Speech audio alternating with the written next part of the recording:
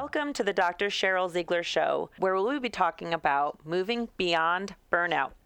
I believe that in order to truly address today's mental health crisis, we need to create community and solutions around all aspects of our life that affect anxiety, depression, and loneliness.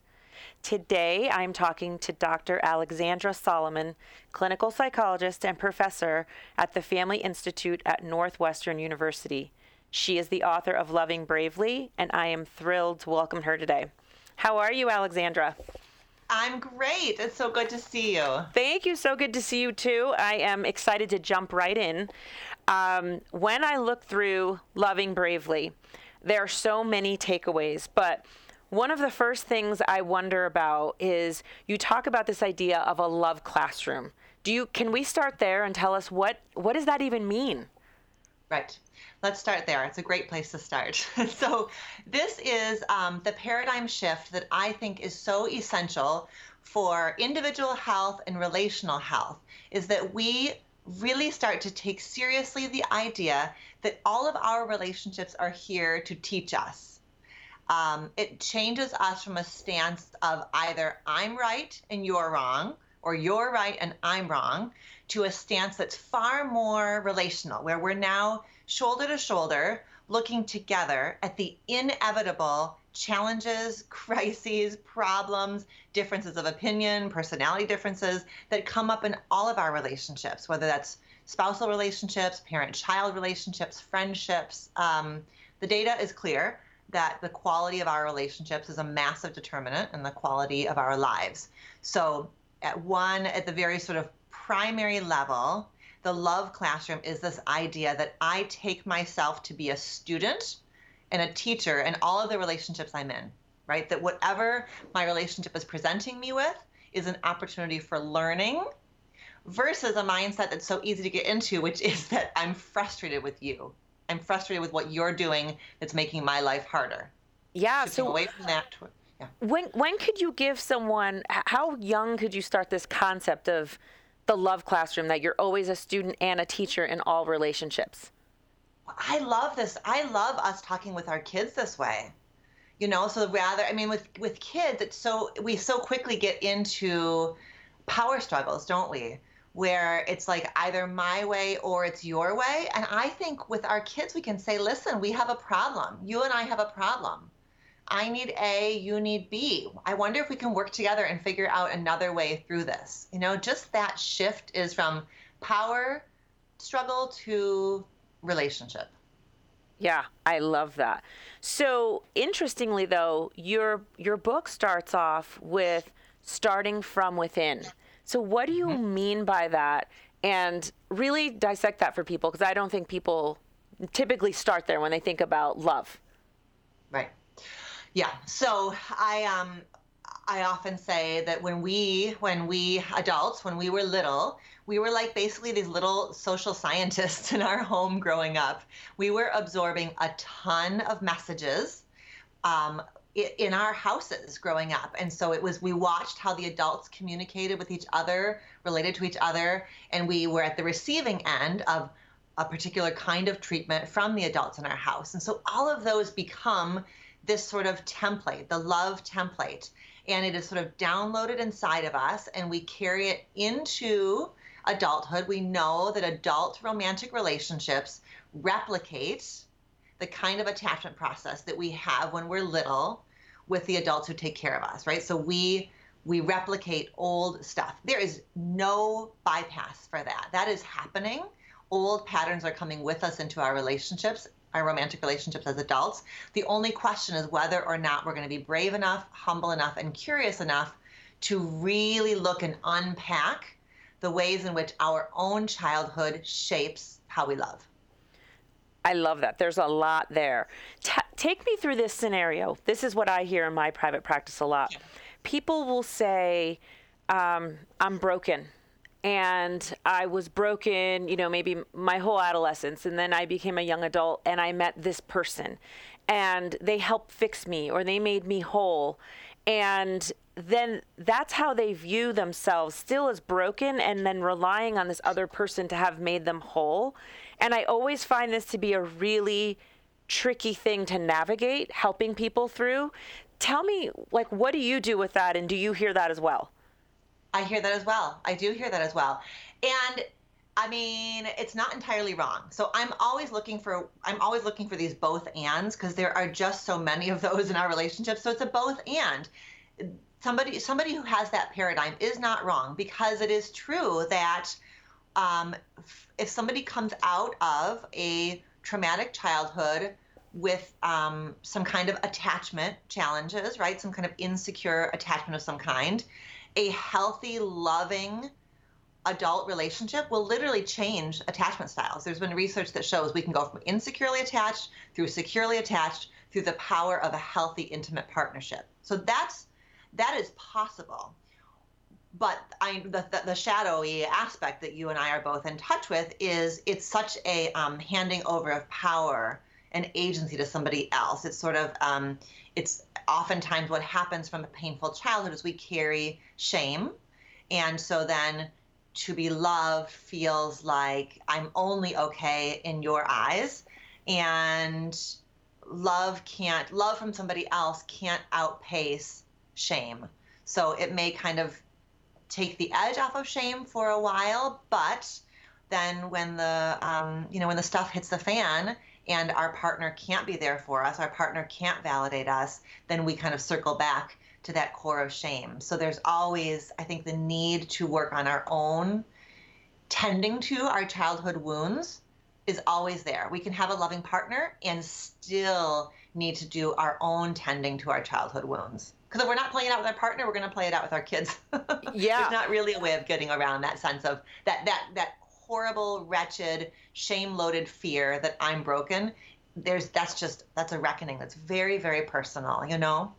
I do know. So what I'm wondering is if I'm listening to this right now and I'm not in therapy, right? And maybe there's some stuff going on. Do you feel like you need to be in therapy to really love bravely and do self-discovery? Can you do that on your own? How do you guide people on this? Right. Well, I'm definitely pro-therapy, and I think we do have a ways to go around not just reducing stigma around therapy, but also increasing availability of therapy, because like we're saying, intimate partnership and parenting are just places where old stuff gets kicked up. And so maybe somebody was fine through adolescence, through early adulthood, but then they get married or make a significant commitment and the stuff gets awakened, or have a child and old traumatic stuff gets awakened. So definitely a plug and a shout out for therapy. But yeah, I think there are relational self-awareness practices that people can do outside of therapy. And one is noticing how we'll go from, it's, the Viktor Frankl, there's this beautiful Viktor Frankl quote that's about the space between stimulus and response. That there's a space between stimulus and response, and in that space lies all of human freedom. So the idea that a frustrating thing happens out there, that's the stimulus.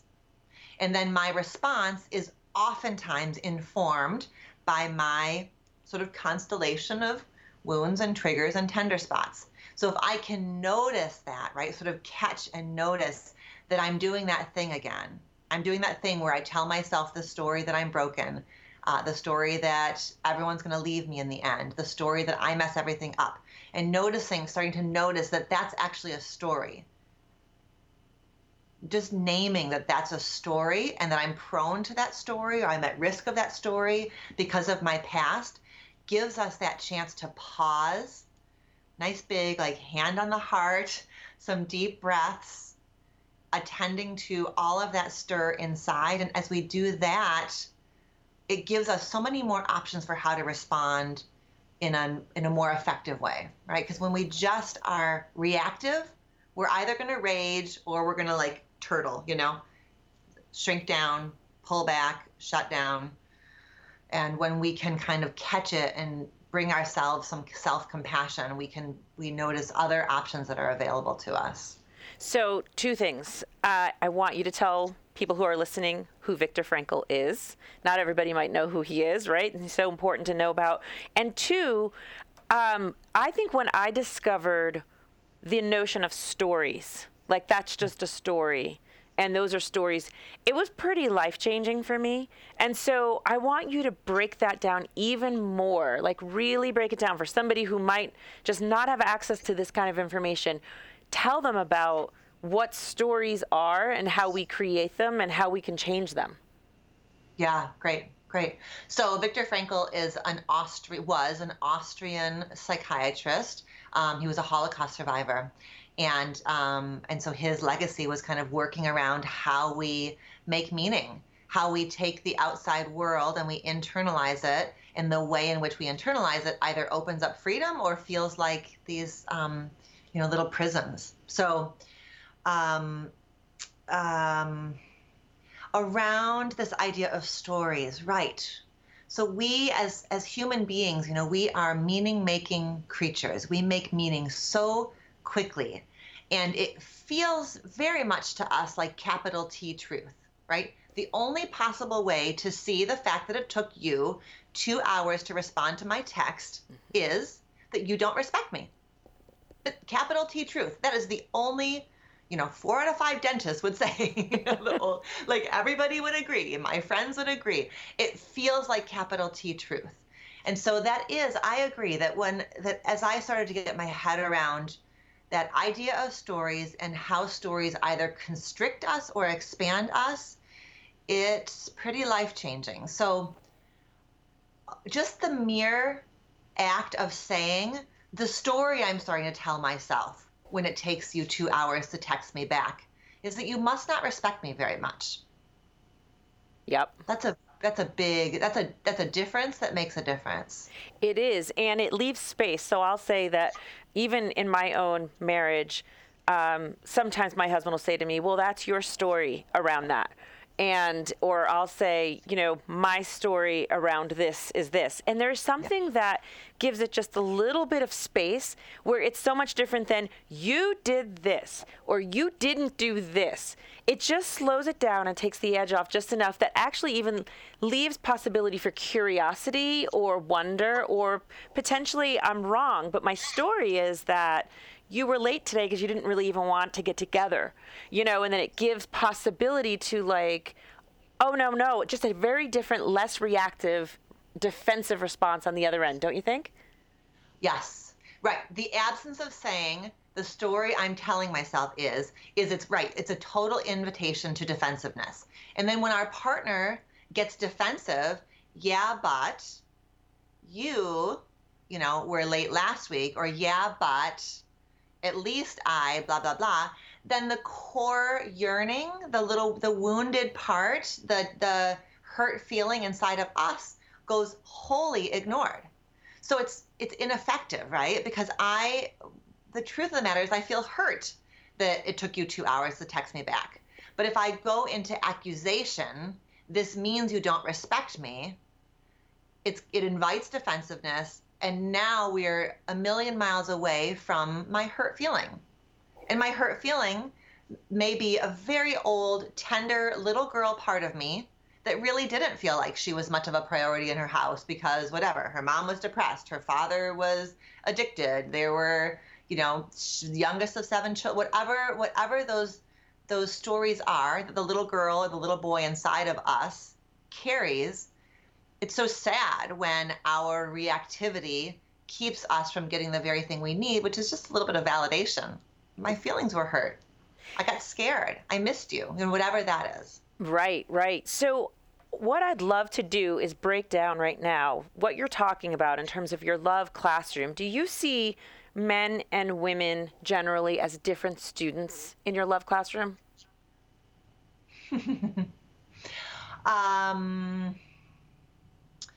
No, I think that because gender role socialization shapes so much the degree to which men and women feel like they have access to their emotional world, I think that we just teach we teach little boys and little girls to wear different kinds of masks. We teach girls to separate themselves from their deep longing and their needs by being people pleasing. And we teach boys that to feel confused, to feel afraid, to feel unsure is weakness. So we teach them how to wear a mask of surety, of certainty, of power. And so I think the masks are different, but behind the masks are the same central longings, which are, do you see me? Do you understand me? And am I okay? That's not gendered. Like the kind of core longing inside of each of us is not gendered. But yes, I think that based on how we socialize our boys and our girls, they end up wearing different kinds of masks. Mm-hmm. So what do you say to, let's say, a woman listening to this right now that says, you know, my husband is just so out of touch with any of this. And he, you know, I don't know how I can get him to even talk about his childhood, never mind change old patterns, never mind start using this different languaging of like, I have a story and you have a story. Where do you begin? Because I imagine that sometimes people show up to you and one is a willing participant and one is scared or hesitant. And how do you help people get to getting on the same page?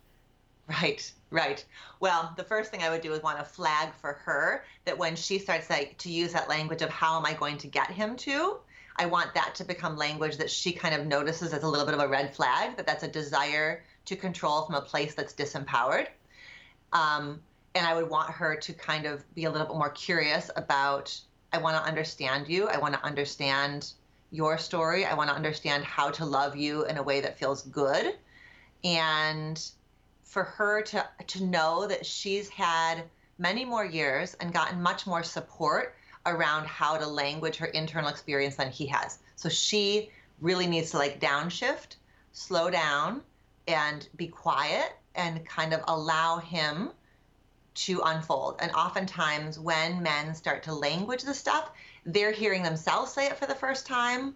So it requires her patience and it requires her 1000% non-judgment, right? Even if what she starts to hear is about something about his mother, and she, of course, has her whole network of feelings about this man's mother, and she may want to be like, aha, now it all makes sense, and it really validates this complicated relationship I have with my mother-in-law.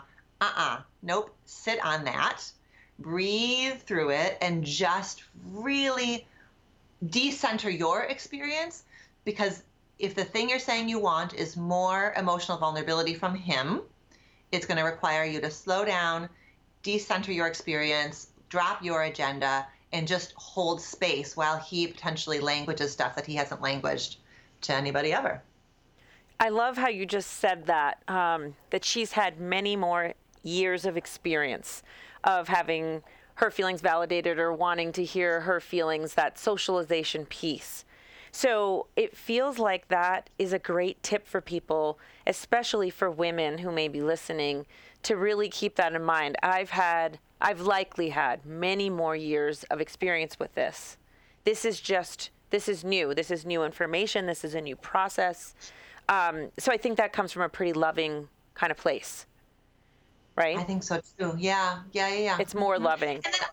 And also for her to know that sometimes I think we want our men to be vulnerable, but then when they get vulnerable, it can be a little scary and unsettling.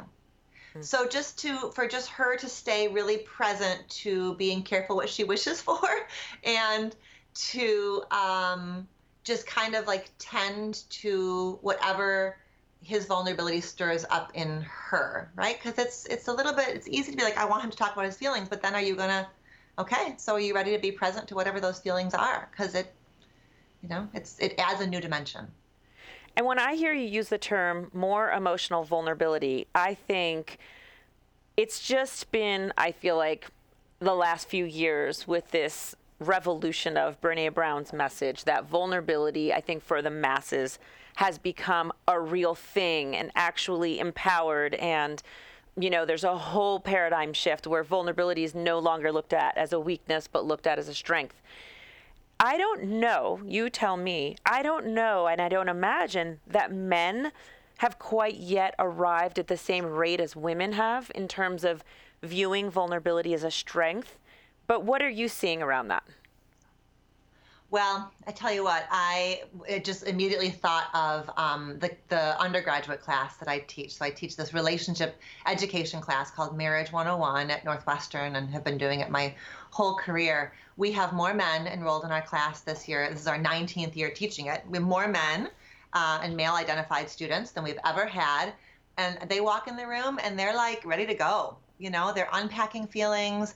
They can name the gender role conditioning that they have internalized. I heard a beautiful story this week of a male student athlete whose friend was in the locker room crying, and he felt the urge to go over and fix his friend's pain and tell his friend it was going to be okay, and he caught himself. And instead, he sat next to his friend, put his arm around him, and just let him cry until he was done crying. And I was like, hallelujah. It's a new day. Like, I wanted to hug that man's parents and just be like, this is the future. And it's so much better for all of us. Yeah, I just got chills. Oh yeah, chills, total chills. Yep. I've chills up and down my spine to envision that. And like anything that starts, any kind of movement or any kind of shift, I think, in society, it starts small and then it takes a while to grow. Where I know you've got amazing things that you're doing at Northwestern.